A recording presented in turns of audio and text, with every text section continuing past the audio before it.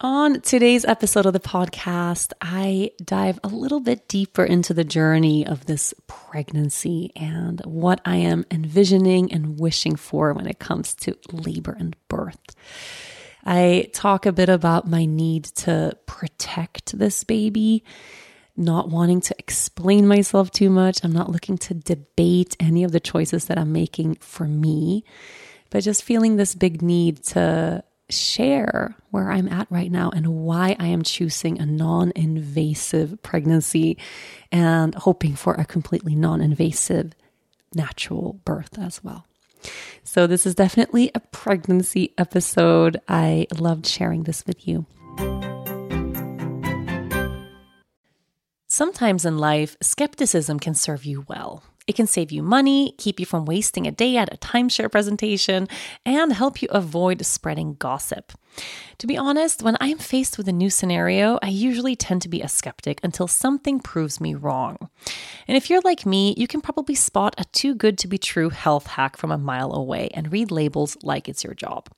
That's where Ritual comes in. They know that every good skeptic deserves a multivitamin that exceeds your standards.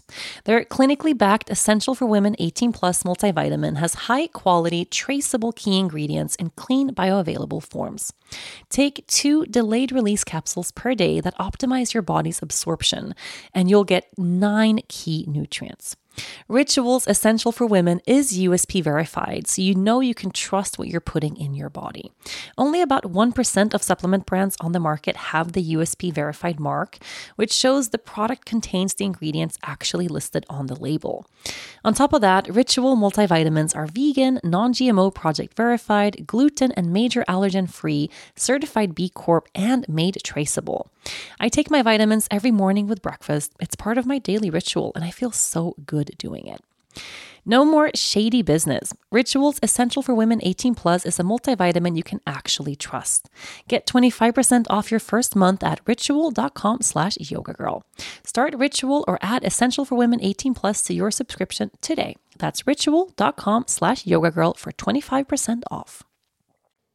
Let's jump in. Hello, my darlings. Welcome back to another episode of From the Heart with Rachel Breathen. Just saying the name of this show puts such a huge smile on my face right now. I can't help it. It's not a big shift, just shifting the name of this podcast. It's the same podcast, same content, same plan, same everything.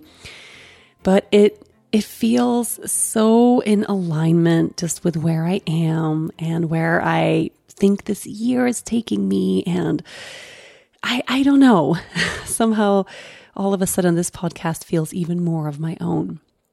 And for so long, for so many years of my life, everything I've done has been under the umbrella of Yoga Girl, right? Or as Yoga Girl, which has been beautiful and amazing. I mean, all the magic I've created professionally has been under the Yoga Girl or in the Yoga Girl world.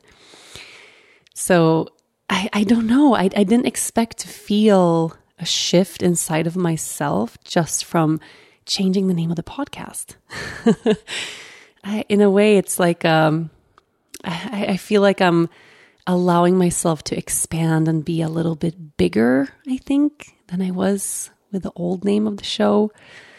Like somehow this just being what the show is, which is literally me. I'm Rachel Breathen, and every week I sit down and I speak to you from the heart. It just feels so raw and real and somehow very expansive and allowing for me at the same time. That just sharing the intro of the show puts a smile on my face. So thank you all for being here. So I am sitting here right now. I'm in our bedroom, our new bedroom on the top floor of our house, which is not where I was planning to record the show. I always have a little podcast corner and everywhere we live and everywhere I go. Obviously, recording this pod and recording the daily practice, the daily show that I do is a really big part of my life and my day. So I always have a little pod corner. And I have an office here in this house, which is also where I have all of my sacred things and my books, and I was really planning to have a corner, a little nook there in my office to record the show, but it just wasn't the most natural place to do it. It's on the bottom floor, and that's where we all end up spending most of our time. So it's a little bit noisier. Also, the doors in this house are really, like, it's a very old house. House was built in 1909. So it's a very old house. All the doors are loud, and the floor really creaks. I mean, it makes a lot of sounds, this house, just like old houses do. So I found myself just sneaking up to the bedroom. I put a little armchair up here in a little corner, just got a light up on the wall here today. So I have a little bit of so I can see. I've been sitting here in the dark. No, it's starting to become really cozy in this little corner as well. And I think I'm going to make this my permanent pod place. But yeah, so I'm sitting here in my little armchair up in our bedroom. I'm holding my hands to my belly. I'm sensing inside of myself right now just this very big urge to protect myself. I'm feeling fairly vulnerable today. I have all week. It's been a fairly vulnerable week for me. And I find every time I sit down or even standing up, I'm just constantly kind of like holding my belly, not just in that pregnancy way where, you know, when we're pregnant, we have a hand there often, just like a little connection to the belly or to the baby in the womb. But I find myself almost like covering the belly, like holding my arms all the way over the baby. Like I want to give the baby an extra layer of protection. And the reason that is, and I feel silly about this now, like I'm beating myself up about it a little bit today. But I have been talking a little bit more just about pregnancy overall on my social media, which is just where I say stuff when it's on my mind, right? Fairly unfiltered there, and I don't really have a plan with what I share in a day. And I did a couple of interviews. This was like a couple weeks ago, just here in Sweden. One, what was that for? I don't want to mess this up. One was for an app, like a really sweet, like pregnancy app. And then I did one for, I think it's Sweden's biggest like maternity magazine, like parenting magazine. And I was on the cover of that magazine when I was pregnant with Leia. They've always been really sweet with me. I really like the magazine and the people who work there. And they just asked for an interview to like check in and, you know, how is pregnancy and the baby and having a second one and all these, regular stuff, right? And in this interview, it wasn't even an interview focused on this. It was just like a generic question about like, how am I planning birth? You know, what are my thoughts for labor? And I mentioned very casually just that I don't want any interventions for this pregnancy, that I want to be as undisturbed as I possibly can be just during labor, and that I can't remember how I phrased it. I think I said, I'm avoiding care, like I'm not entering the medical system unless I feel there's a need. So instead of doing every single appointment and every single blood draw and every ultrasound and every little thing that's part of like what you're supposed to do when you're in the system as a pregnant person, I just didn't tell Sweden I was pregnant. Aside from on this podcast, I didn't register the pregnancy. I didn't go sign up at a clinic. I didn't do the stuff, right, that most people do when they get pregnant. I'm just like taking my time and doing it my way. And how I mentioned it in this interview was just very casual. Like I'm just like not doing the whole systematic thing. You know, I'm doing this like in a natural way, just on my own. And this was picked up here. Not like it became national news or anything, but in a little way, I guess Sweden's a really small country. Like there's not that much that happens here. I feel like little things become big things. When I was pregnant, my cousin called my brother, not even me. He was like, Rachel's having a baby? He's like, yeah. He's like, oh, well, thanks for letting me know. I found out in the newspaper this morning. And it was like one of the big newspapers of the country had like yoga girl expecting second baby. He was like pissed that he found out from the media and not from me. And I'm like, I didn't even get a chance to like, I haven't seen you in a long time. Like, we're not that close. Like I call about everything. He was making a joke, but I'm like, why would they write about me expecting my second? Like, was there no news that day? Like at all, So anyway, yeah, this thing that I said where I was just saying that I don't want to have a bunch of interventions and I want to do this just like on my own, in my own way, became kind of a thing. And all of a sudden people are calling me. And I had in the last couple days a lot of requests for interviews. They asked me to come on Sweden's biggest like evening show. We hear you are refusing care. I had that phrase. We hear you are refusing care and you're criticizing the healthcare system. We would love to have you on the show to talk about this. And I'm just like, oh no. Some newspapers and magazines want me to, and the way it's phrased now, it's like I'm this crazy rebel hippie person who's almost like I'm telling everyone who's not doing it my way that their way is dumb. And I don't know, it just became a thing, right? And the last freaking thing I want is to be the face for some movement or to be, debating and defending my choice of why I'm doing my pregnancy this way. It's literally the last thing I want to do. I have no interest. Like I have no interest in even explaining myself, right? Like one thing is like sharing here on the pod because I get to share my real feelings and I get to go into depth of like, this is my safe space, right? I can share my journey here with you completely the way it is. But on TV or on blogs or in like another person's podcast or magazines or newspapers, like it's not my platform, right? And they will spin that and twist that. However, today there was like a debate article in Sweden's biggest newspaper, like yoga girl choosing the unsafe route or some shit like that. It wasn't like a super negative article biased toward me. It also touched on the medical system in Sweden and the fact that we have huge issues when it comes to maternity care here, and all the birth like sections of the hospitals are super full and overwhelmed, and there's lines, and there's lots of stories of like pregnant women being turned down at the door because there's no space for them to birth. And I mean, there's been like a crisis in this sector for a long time here. Depends on how you define crisis, but yeah, it's not great. So this article was touching on that and like, yeah, maybe it doesn't feel safe for women to be in the system, even though Yoga Girl made this stupid, unsafe decision.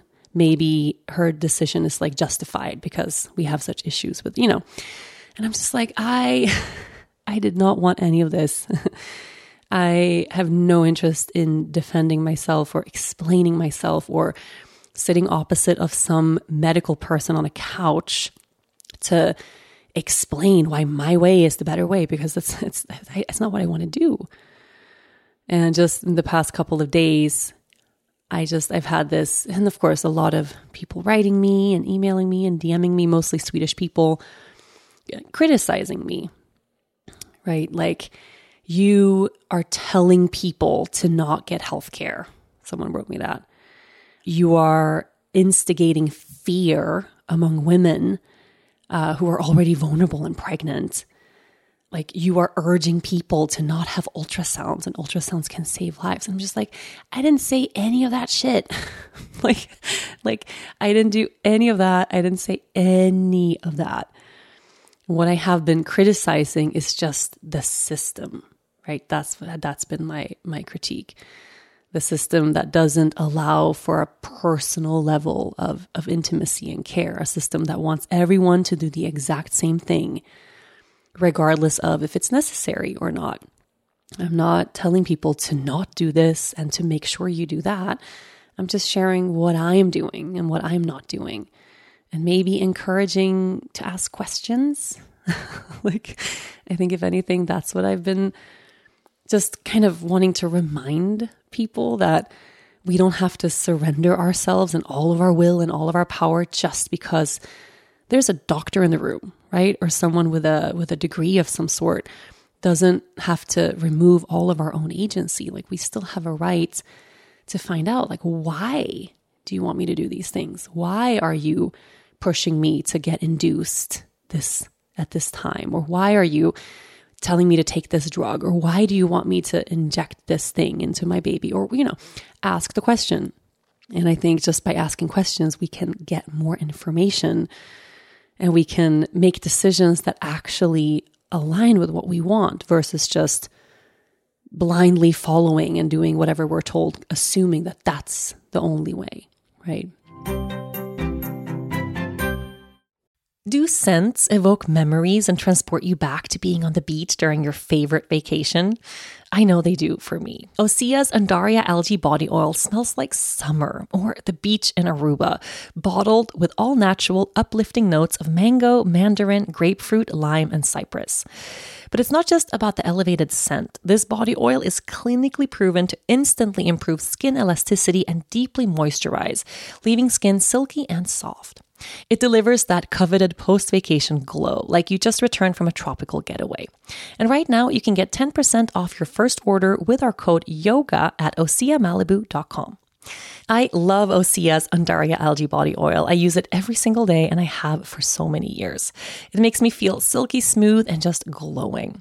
This body oil is rich but never greasy and clinically proven to instantly improve skin elasticity. It visibly firms your skin, leaving you more sculpted and toned. No wonder I feel so great after using it. But it gets even better. With Osea, you never have to choose between your values and your best skin. Osea's products are clean, vegan, cruelty-free, and climate-neutral certified. They are a women-founded company that has been making seaweed-infused skincare for over 28 years. So bring on summer. Get healthy, glowing skin for summer with clean vegan skin and body care at Osea. Get 10% off your first order site-wide with code YOGA at OseaMalibu.com. You'll get free samples with every order and free shipping on orders over $60. Head to OSEAMalibu.com and use the code YOGA for 10% off. So anyway, all of this now, it led me to just kind of wanting to talk about my pregnancy on this show. I didn't actually, I shared this a couple episodes ago, and I think it was an Ask Rachel segment. So it wasn't even a proper full podcast. And someone asked something about pregnancy, and I ended up sharing a little bit about just answering one question about why I'm doing things or how I want to do things this time around. And that was weeks ago, and I'm more pregnant now, and I think I feel a little bit more clear just around what I want and how I feel for this birth and for this baby and for this journey. And I also feel this need to protect myself a little bit more. And I felt silly about it today. I was like, fuck, why did I didn't have to talk about this, Like I could just keep my mouth shut. Like if I don't want people to respond negatively or to criticize me for the choices I make, then I shouldn't share them, right? But that also feels ridiculous in a way, It's like I don't want to live my life that way, just making sure I'm not criticized or pushed in any way. So I should just be quiet about everything. Like that's not who I am, That's not what I do here. But being pregnant is a way more vulnerable place to be than not being pregnant. And that feeling that I had in my first pregnancy, which is really the foundation of why I'm doing the second pregnancy so differently, that feeling that I had of the whole way through from the beginning, from finding out and telling the world I was pregnant, or even going to my first appointment when I was like, how pregnant were we? Barely pregnant, when you're just like missing a period and you're like, yay, let's go to find a midwife. Like that stage, from that moment all the way until postpartum, I felt like I had to climb a mountain. Like I had to defend myself at every turn. And that just because I didn't blindly submit to, here's how you're supposed to do it. You're supposed to go to the hospital. A doctor is supposed to deliver the baby for you. If they tell you to be induced because they think your baby's too big or your belly's too big or your hips are too narrow or it's taking too long or the baby's overdue, then you just have to do that. Like you have no choice. right? All of those things. Like I was already then fighting that because it felt intuitively so wrong to me. And just my decision early on, which was the most natural thing, and I never contemplated ever choosing a hospital birth. I always wanted to birth at home. And from the moment I decided that, I didn't have a single appointment with someone. I didn't meet anybody. I wasn't encouraged at any part of that journey. There was nowhere where I met like a medical professional or a midwife or OB/GYN or anyone who was like, oh, you want to birth at home? How lovely. How can I support you in that? It was every step of the way through. Ooh, but that's not safe. Why would you do that? We don't really do home births. So what are you going to do if something goes wrong? Okay, well, I was just met with skepticism and reluctance and people looking at me like I was an idiot. And that at the time, I just felt like, well, this is just normal. Like I'm just going to have to fight for what I want, right? Like I'm used to doing that. I didn't realize at the time how exhausting that was.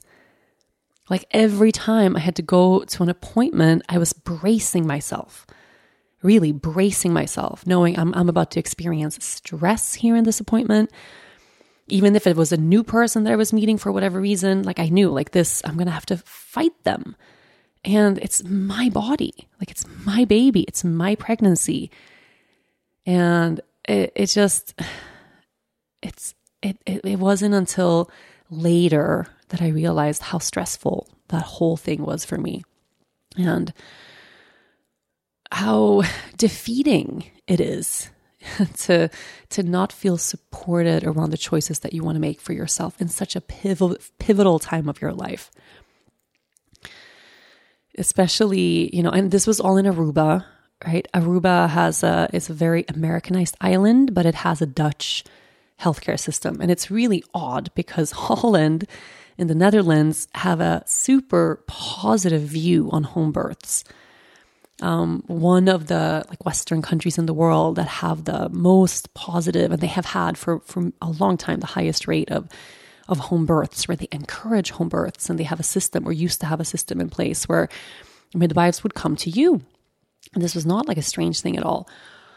And then I haven't asked around so much this year in this pregnancy, so I don't know what the status is right now in Holland here with this. But I've heard that in later years, they have kind of gone backwards on that, and now they're promoting hospital births more. But in Aruba, even though it was a Dutch-derived system, and a lot of the people I encountered in this system were Dutch as well, or Dutch Aruban, it was just complete reluctance, completely. There's one hospital on the island when I was pregnant with Leia. That year they got hot water at the hospital. We're talking 2017. They got hot water at the hospital so you could take a shower. Imagining going through labor, having a hospital birth all the way through, and there's no hot water for you to take a shower in, before or after labor. That was the case in the reality for birthing women on the island forever, literally until 2017. I think a year after that, or 2 years after that, they got a birth pool at the hospital. They've changed a lot of things. Now, since I was pregnant, so I know it's a little bit more of a more supportive environment at the hospital. But they still, now today, when my best friend Olivia is pregnant, she's due end of February. And she really wanted to birth her baby in Aruba. Really, really, really. She, it was just something that she wanted to do. Dennis wanted me to have this baby in Aruba. Getting a permit, to live in Aruba, or a residency permit, or to get citizenry in Aruba is super, super challenging. I have it, of course, because I'm married to Dennis, and Dennis is Aruban, of course. Leia will have it for the rest of her life because she's born in Aruba. She has an Aruban passport. And if we have a baby abroad and say in 10 years, we want to move to Aruba as a family, we will have to fight for that baby to get a permit. It's a little strange that way. It's not automatic just because you're family. So there is also a logistical, bureaucratic reason why it's good to birth your babies in Aruba if you're Aruban, right? Or if you have an Aruban family. So Dennis was also like, we need to have this baby in Aruba. We need to make sure both our kids have Aruban passports. And especially now we're living in Sweden, like he's scared he's going to lose his roots there, or, you know, that we might have a complicated situation. And it's not like we're thinking that we're going to live in Aruba in a couple of years, but you never know, right? So Olivia and Patrick are best friends. Patrick is Aruban. Patrick and Dennis have been best friends for a long time. And Olivia said, yeah, let's birth. Like, I'm going to birth at home anyway. So like, who cares if I'm in Aruba or in Sweden? Like, there's no difference. Like, if I'm in a tub in my house in Sweden or if I'm in a tub in our house in Aruba, like, let's go. And she ended up opting out of that. They had a big plan to spend 4 months on the island, to spend like the end of winter season there. It's the last year that our kids don't have to be in school. It's still preschool. It's still optional. By next year, there's a like obligatory school. So this is our last year of some kind of freedom from school, I guess. So it is a good time if you want to take a longer trip or do something. Like, now is a really good time. And they had that plan to spend 3 or 4 months there. And before we knew we were pregnant, we were like, yes, let's all go together. Like, you know, we'll have the last of the winter season there. Perfect plan. And then she couldn't find a single midwife on the island that would support or allow her to give birth at home. Literally does not exist right now, which is so heartbreaking and so sad. And for her, that was like, no, like, yeah, if I can't birth at home there, then we can't be in Aruba, you know, then we're going to be in Sweden. So, you know, I'm sharing this just because I had my experience in that country last time. Of course, every single country in the whole world is totally different. Everyone has a different way of doing things. And it, of course, comes down not just to the country and the system, but the person and the people you end up with, I think, of course, have the biggest impact. You can find a super open, very hands-off, you know, promoter of natural birth at home, midwife who works in the system in the day-to-day. Like, those people exist, right? But it's rare to end up in that place. Most people who work in the conventional way have the conventional way of thinking, right? And like, this is how we do it. This is how it's supposed to be. So that feeling that I had, that everything was an uphill battle, and it wasn't just in Aruba, it was because I'm a public person and I do a lot of, I share so much of my life out loud. We spent a lot of time in Sweden during my pregnancy last time, did a lot of press. I had a tour here. I think my book came out. Oh no, that wasn't a book release. What was it? 2016, 2017, I was pregnant. I think we just had some really big events. I think I had a 1,000-person class in a big venue in Stockholm. I think that was what we did. We had one of my biggest classes I ever taught was when I was 7 or 6 months pregnant with Leia, and it was in Sweden. And I did a lot of press for that, and magazines and TV and stuff. And of course, since I was pregnant, that question kept coming up, you know, so you're going to birth at home? Like, why would you choose that? And not why would you choose that with some like intrigue and excitement and tell me and curiosity kind of thing, but why would you choose that as in like, don't you want your baby to live? I literally had people tell me that. Don't you care about your baby's safety or your own?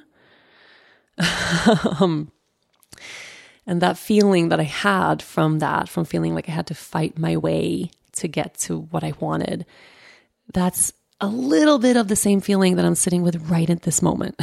Like all of a sudden, although I feel crystal clear of what I want for this pregnancy and what I'm doing, I now have to defend myself. I now have to explain. I now have to debate. I now have to, you know, and it's just, I don't want to. So I've just turned every single interview down. I'm not going to go on TV. I told both of those TV shows that if like I have no interest in being like the person to carry this discussion. It's a huge discussion. Like, it's a really important thing. And there are amazing people out there who literally do this work every day. Like, there's midwives and people out there who support and promote home birth and a more natural way to support women giving birth, allowing women to birth in a more undisturbed way compared to the interventions that you get at every twist and turn at the hospital. Like, there's great people to talk to. Like, I'm not that person, and especially not while pregnant. So I hope it feels a little bit clickbaity. You know, this is like a controversial thing all of a sudden that I'm doing. So I'm sure it sells. People think it's stupid and dangerous and reckless, and you know, they can make really interesting headlines out of my own personal choice, and then people are going to click on that or watch that or read that.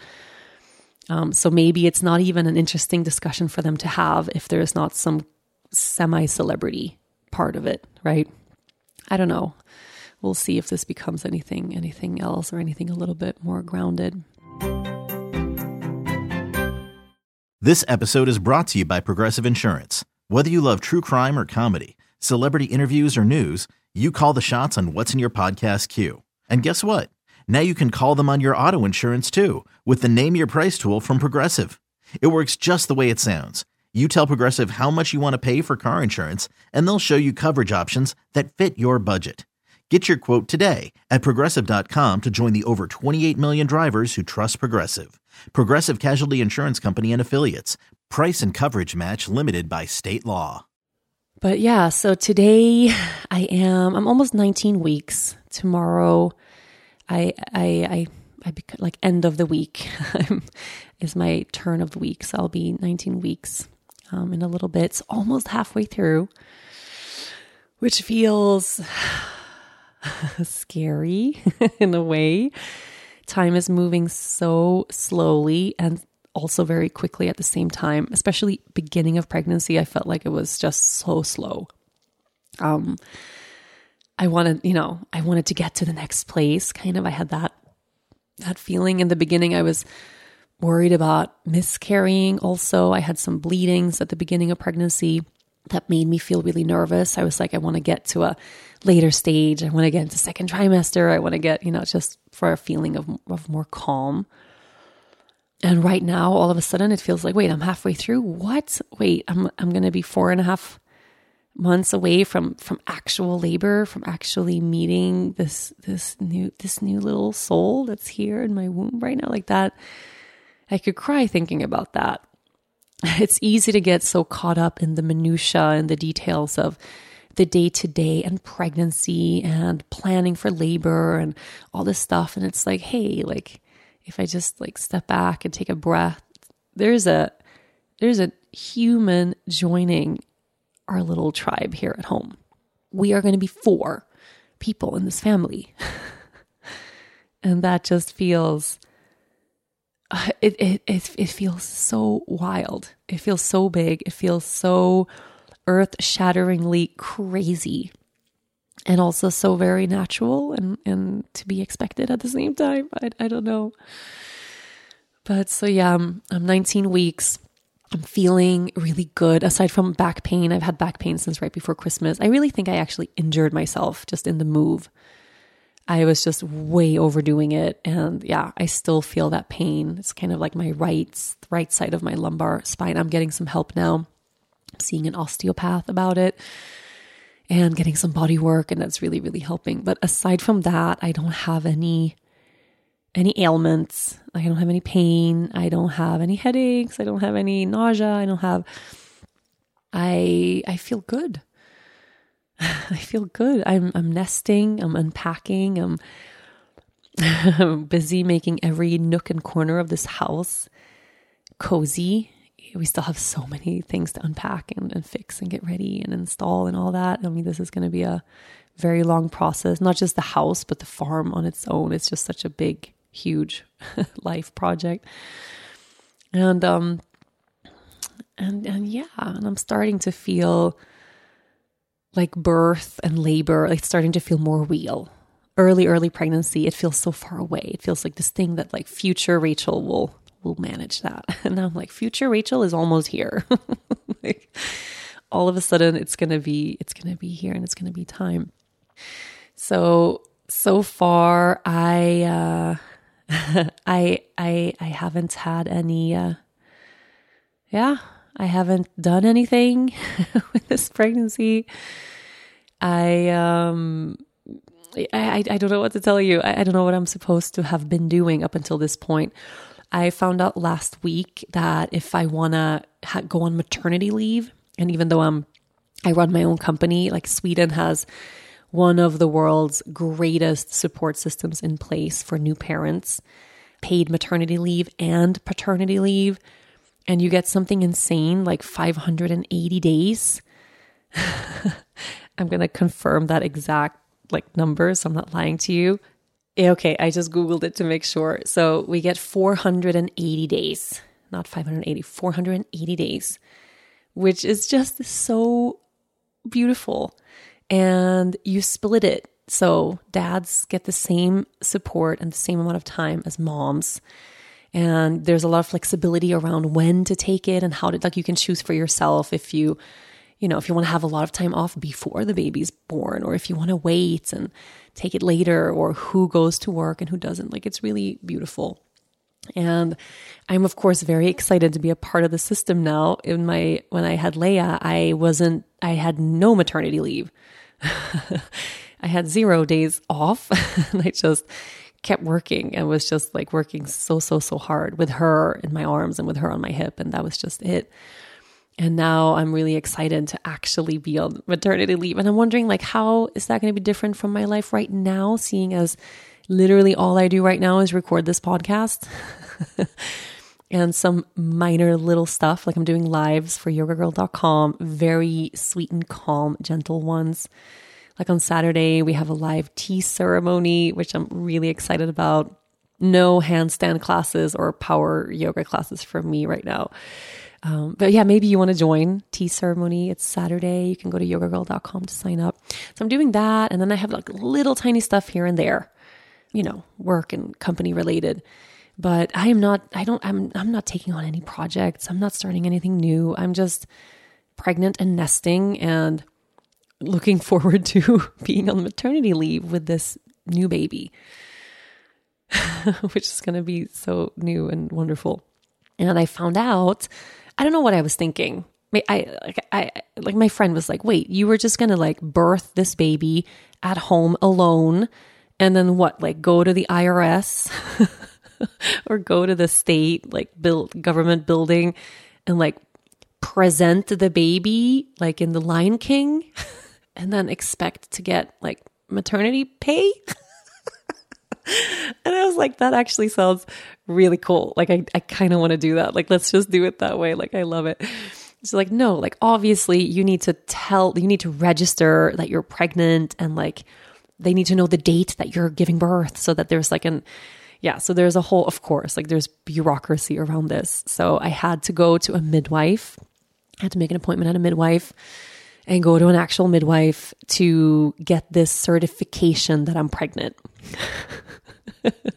Which I fucking hated doing. I don't know. I resist being a name on a list, And then I had to fill in these forms and I could, there was options if I leave samples, I guess if I would leave blood or urine or I don't know what they want from me. Do I consent to that being stored in the bio database? I was like, nope. I don't want them keeping my blood. I'm one of those conspiracy theorist people now who I'm sitting with my silver, my aluminum foil hat and my silver blanket. And I'm like, don't look at me. And there was another question. Do I want to be part of the statistical bureaus, whatever. Yeah. They keep just data of you and your pregnancy. I was like, nope, I don't want to be. So then this midwife was like, oh, I see here you opted out of a lot of things. And I'm like, yeah, I'm not really interested in that. I'm really just here because I really want to get maternity pay and I have my own company and, but I don't really want to do any exams and stuff. And she was like, oh, I get the feeling you don't really want to be here. I'm like, yeah. She was actually so sweet and so kind. I actually had a very good experience with her. It was just a local midwife I found here close to our house. And we ended up having a really good talk. And I just shared, I'm going to birth this baby at home. I want it to be minimally invasive. I don't want to do all the sonograms and exams. I don't want anyone to measure my belly. I don't want to leave my blood. Like, I don't want to do that. I don't want to do anything that there isn't like a medical reason or whatever. I don't know what that would be. Like something that I feel is wrong and I need support in. I just don't want to. And she was like, well, the good news is like, you don't have to. Like most people just come and they do all the stuff because that's what the system is. And then she started telling me a lot of things. She's like, even if I compare my work now to 10, 15 years ago, we do so many more invasive things and things that used to be very rare and that we would never even mention to parents if it wasn't applicable now come as standard. And of course, everything is optional. You can opt out of anything. They're not forcing people to do stuff. But when it comes from your medical provider, it's not really like the power balance there isn't really even. And this is what I've been trying to kind of like share my views on a little bit, that even though everything is optional, if it's suggested by a doctor or a medical provider, you are going to assume that it's necessary.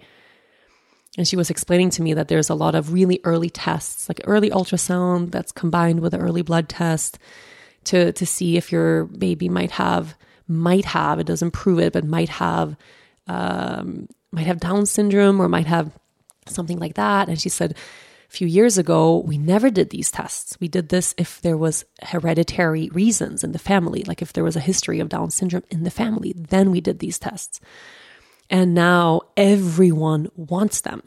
And everyone wants them because they have been suggested. You know, we suggest them and then everyone wants them and then they hear everyone else has them. And then of course, but actually they are very unnecessary. And then she said, and actually we shouldn't expose the baby to too many sonograms and too much ultrasound, and the research and science is still inconclusive of what it means to expose the baby to too much of that. So if it can be avoided, it should be avoided, and we should just choose it for when we really want or need it, Anyway, we ended up having a good discussion, a good conversation. She didn't make me feel like I was crazy, which was a big relief. And and I'm going to get my little certificate now that says I'm pregnant, so I don't have to hold this baby up like Simba. But I can actually just get maternity pay and all the things that involves. I had that little checkup. I guess you can call it a checkup, a little conversation. And I have decided, or Dennis and I have decided together, that we are going to do one ultrasound in week 20. I think it's going to be 2021. And for him, he has a very different reason for why he wants to do an ultrasound. And he so badly wants it. He so badly wants to know the sex of the baby. And this, of course, is not like a have to. Obviously, we don't have to know that at all. I could totally do without. I was even contemplating having him not tell me, but I know that would be just impossible. But I want to know about the placement of my placenta. And I wasn't concerned about this at all. I wasn't even really thinking about it, but just in the past couple of weeks, it's now been something on my mind. So there is a very, very, very low risk. It's super uncommon, but it happens. A condition called placenta previa, where the placenta actually covers the cervix, the cervical opening, so that the baby has a really hard time, or physically in certain cases, very, very rare. I mean, so rare, it's like crazy rare, right? Not a common thing that we should be worrying about. But it's been something on my mind. I don't know why it's on my mind. And I just feel like I would feel a big sense of calm and relief knowing that my placenta is where it wants to be, right? And that the conditions for me to birth this baby without any kind of intervention, that those conditions are perfect, which I feel that they already are. But I also have a feeling I'm going to have like a sense of just extra calm. That feels like a good thing to bring with me into labor. And it is one of those things that I'm really convinced that the absolute best conditions for me to give birth in are the conditions where I am as undisturbed as possible, where I have as little and as few interventions as possible. And when I say intervention, I don't just mean having drugs put in your system, or being strapped down to like a fetal monitor, or being induced, right? Or having to go through a C-section. Like, I'm not talking about, like, those are the things we think of as interventions, like big things. I'm talking about like measuring the cervix, the cervical opening. Like, that's an intervention. It literally is, taking a woman mid-labor where the body is doing its thing and on the journey toward baby being born, and then pausing that process, right? To go lie on your back and to have a strange person, or a person that you know a little bit, maybe, that you may or may not trust, but that you for sure are not going to trust the way you trust yourself or your husband or partner, and have them insert their hand up your vagina, right? To see how many centimeters the cervix has opened. And I've just done a lot of reading on this, and you can do your own. I'm not saying, obviously, from how I started this podcast, I feel like I shouldn't have to say that this is all my own thoughts, my own process, and my own journey. And I'm not telling anyone what to do, okay? Fuck, I hate that I even said that. Okay, I'm not going to say that anymore. Okay, it's just a given. If you're listening to this podcast, you know me. We don't have to go down that road of me having to explain why I say and how I say what I say. But yeah, so even that idea that, like, we need to know how many centimeters we are. I had my first labor was just this total freaking proof of how unnecessary that was for me. And how actually at the end of, like, when I look back at that labor, it was probably the biggest hindrance for me in being able to birth in a calm, safe way at home. Any midwife, any person who supports birthing people will tell you that the dilation of the cervix is not linear. There's no such thing as you open 1 centimeter per hour. So if it took you 2 hours to open 2 centimeters, in 4 hours, you should be 4, and in 10 hours, you should be 10. Like, that is not the case. It is not at all how things work. And anyone who has been present for the birth of a baby will know and tell you this. But still, like, in the medical world, it's viewed that way. They have a very short window of, here is the acceptable time for the time it's allowed to take your cervix to dilate. And we want to know every step of the way where you are, so we can tell you if it's too slow, right? Or if it's not happening fast enough. And I'm just like realizing, like, when I was birthing Leia, to like have that happen, and I was of course consenting to this, completely willing. There was not like any of the things that came my way happened without my consent. I just didn't know I had an option, right? To have that every couple of hours, all throughout a 24-hour birth, and then have it like reaffirmed to me that it's not opening. You're not opening. You're not opening. You're not opening. Nothing's happening. It's not working. I mean, that specific process of that cervical exam again and again, which is completely standard in labor, right? It's how they measure your progress, even though it's a very arbitrary idea that isn't even in alignment with reality. So if you haven't dilated so much, they might send you home, right? If you come to the hospital too early, they might tell you it's going to take forever. They might tell you, oh, it's happening right now, and then it might not. Like, I think if I hadn't had that experience, but if I was just left alone with my own self a little bit more, without being told that it's too slow and it's not working, I would have had a really different experience. And I went from 18 hours of nothing's happening, 4 centimeters, to in 1 hour, I was at 10, right? So what took me like 18 hours, it took me 18 hours to just be where I was. And then I was left alone. And then in 1 hour, I dilated the rest of those, 6 centimeters. Like, it's just, and most people can tell you this, that's just, it's not a linear process, and it's very hard to try to force it to be. And I don't want that intervention, right? Like, I really don't want that intervention. For this birth, I don't want anybody checking me. And I don't want to, especially early on, especially I don't want to have that interruption of another person in that area at all. And the more I read about this, the more I learn about this, the more it makes sense that is not something that is supportive and conducive to a calm, safe feeling labor, where the goal really is to trust your body enough to open at your own time, to work together with the baby and have labor unfold in the way that your body knows how to birth. Like, how can I most support myself and support my body into knowing it's safe, right? It's safe here. Like, all of this can unfold in the way it's supposed to.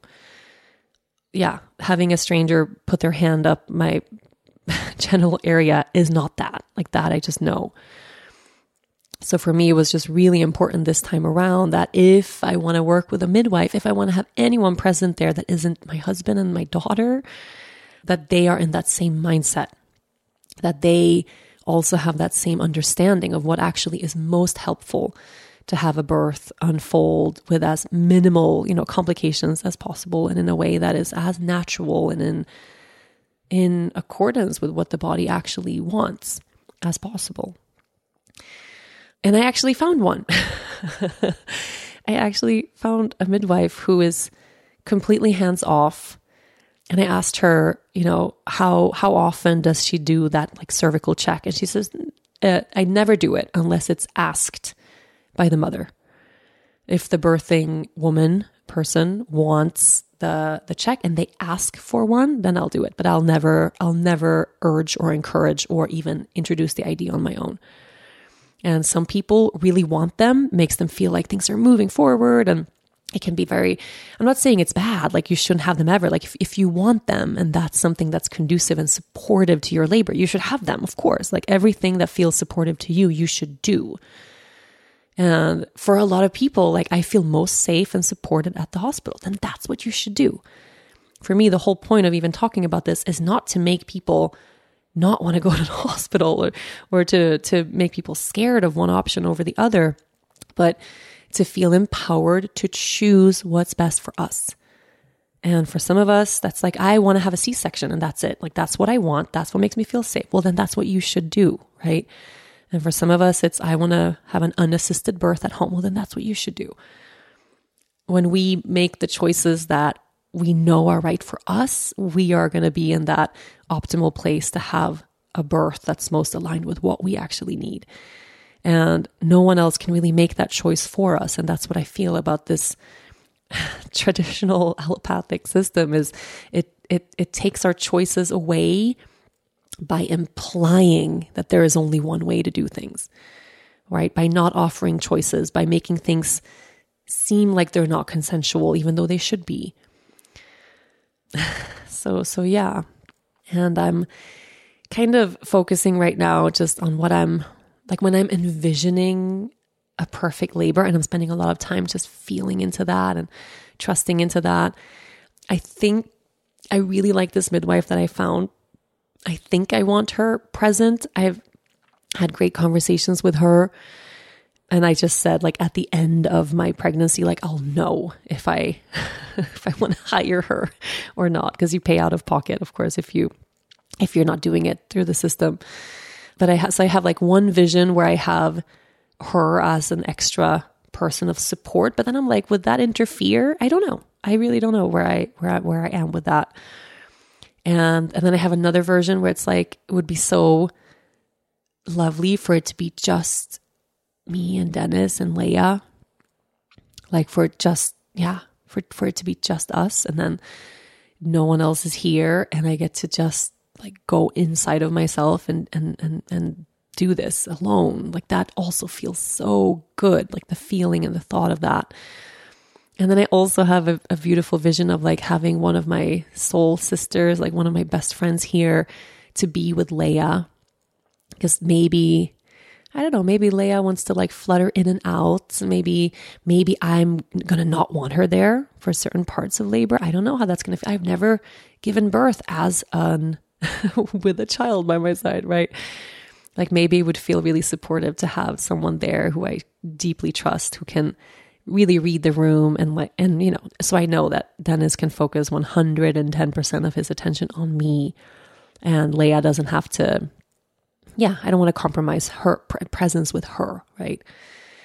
So when I feel into the most perfect birth, I see a version where it's just me and Dennis and Leia there, and I see one version where maybe there's a midwife, maybe there's a best friend to hold Leia and be kind of Leia's pillar at that time, as well, because it's a really emotional day, right?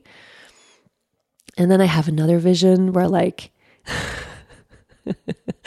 where I'm outside in the garden, and I just kind of do first phase and stage of labor just kind of on my own in nature. I really don't know. And I'm sharing all of this full well knowing that on the journey and on the way here, anything can happen, right? Anything can happen. I ended up in the hospital with Leia. It was the last thing I thought. And I had a doula then, a friend of mine, Kelly, when I kind of broke at the end. I think I should have been close to transition at that time. I don't know. It was just the hardest part of labor where I just mentally, not physically, but I just broke down. And I said, I can't do this. Something's wrong with my body. It's taking too long. It's not opening. I need to go to the hospital. And Kelly squatted down and looked me in the eye, and she was like, Rachel, you don't want this. And I'm like, I know, but I have to go. I just felt I was convinced that I couldn't do it. Something must be wrong, or I wouldn't be at 4 centimeters still, right? And of course, I found out after that that's not strange at all. It's not at all. There's not an anomaly to spend 18 hours in labor and be at 4 centimeters. It's not at all for your first birth at all. Nothing strange. Nothing was wrong, So anyway, this time around, I just have this feeling of,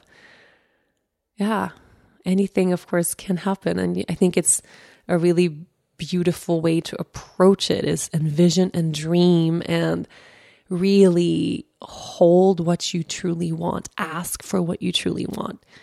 Ask your people, ask your community. If you have a medical provider, ask them, tell them, ask the universe for what you want. And then be open for the fact that that might not be the case, right? We never know where labor is going to take us. We never know where pregnancy is going to take us. I have no idea what the end of this journey is going to look like. I just feel very, very strongly about what I don't want for right now. And right now, I don't want all the stuff. I just want to be here on the farm, pregnant. And I don't think that should be such a controversial, crazy thing. I don't know. At some point, it's I think we've lost sight a little bit of what birth can be. And we spend so much time as a society focusing on how horrible and unsafe it can be. Although most births are safe. Really. And the less interventions you have, the less likely you are to end up with a major one that you didn't want. And I just feel so good about walking down the road of just least disturbance. That's what it feels like. The least disturbance. Yeah. No one. Last time with Leia, because I was so overdue, they did this, I forget the word in English. Yes, the sweeping of the membranes. I don't want that. I really don't want that. Oh God.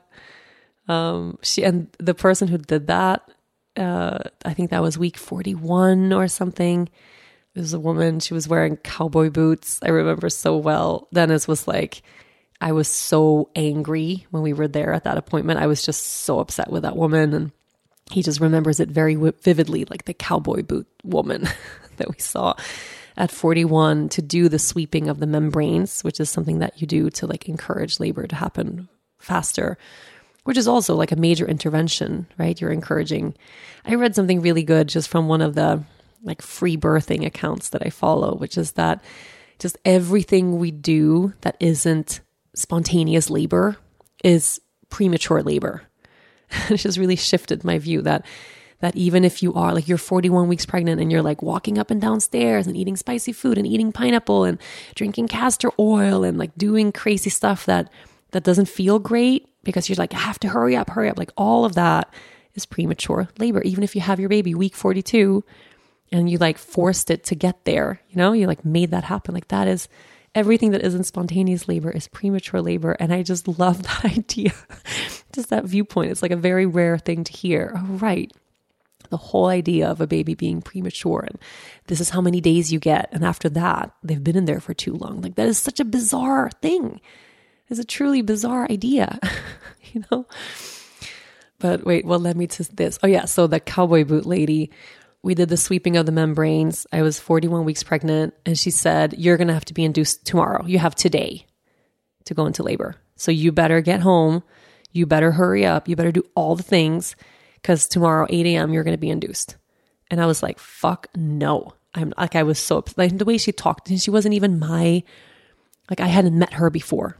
She was a new person on this whole journey. And she just was like telling me orders tomorrow, 8 a.m. I was like, fuck that. Like, no. And I just knew so intuitively, like she wasn't ready to come out.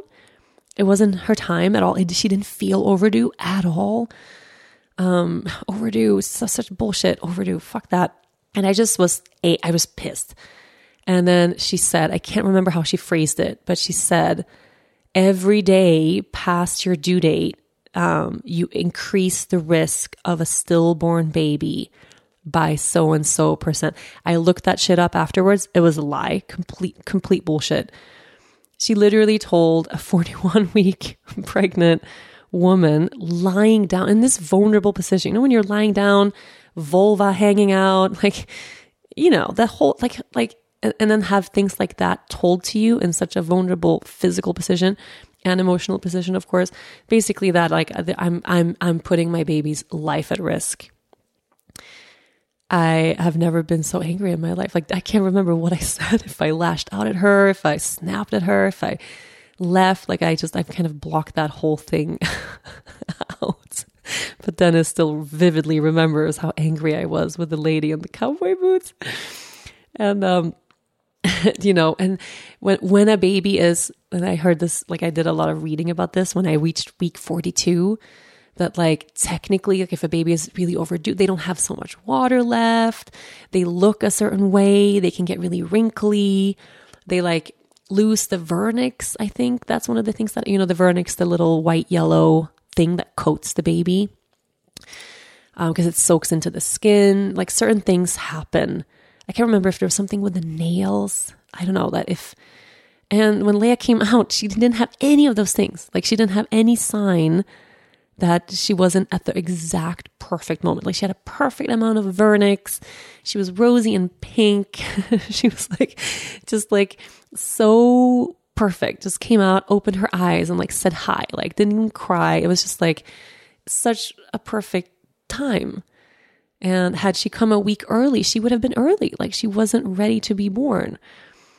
And yeah, that sweeping of the membranes. And now I'm really curious, like, am I going to have a baby born in like week 37 now? Just because I've been it was such a big deal for me to have the Leia later.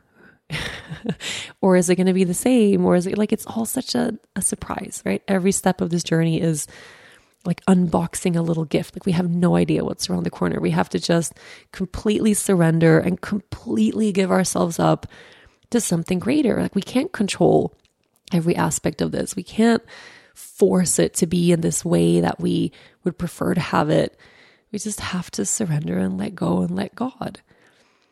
And it's this thing that one of the most spiritually expansive experiences that we can have. Not saying that if you're not going to be pregnant or have a baby, you can't have unbelievable spiritual experiences, of course. And this one, you know, being pregnant and giving birth, it's a really big one. And we can choose to treat it that way and treat it as this sacred thing it is. Or we can treat it like a sickness. We can treat it like something's wrong with us. We can treat it like it's unsafe and bad. We can treat it like we have no choice or agency or control. We can, you know, put our power in the hands of strangers and say, well, you do it. And I think at least for me, it's not the way. And I want to, just sitting here like holding my belly again, like this little baby. I don't know what it is about being pregnant for me, but I believe in that when we are pregnant, we are really tapping into the spirit of this soul. And I felt with Leia, she was very like out there, extroverted, fierce, like very brave, complete opposite of shy. You know, she's the most, like I felt in the womb, like she had the personality that she has today. Like she was already, I could feel her exactly how she is now.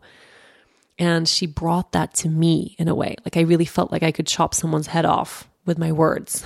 Like I just have to speak the truth. I didn't have, you know, I didn't have this feeling like I have now of like, ooh, I need to like slow down and get more quiet and protect. And like, I'm definitely sensing this, the energy of this baby. He's, if it's a he, I don't know, but he's more introverted.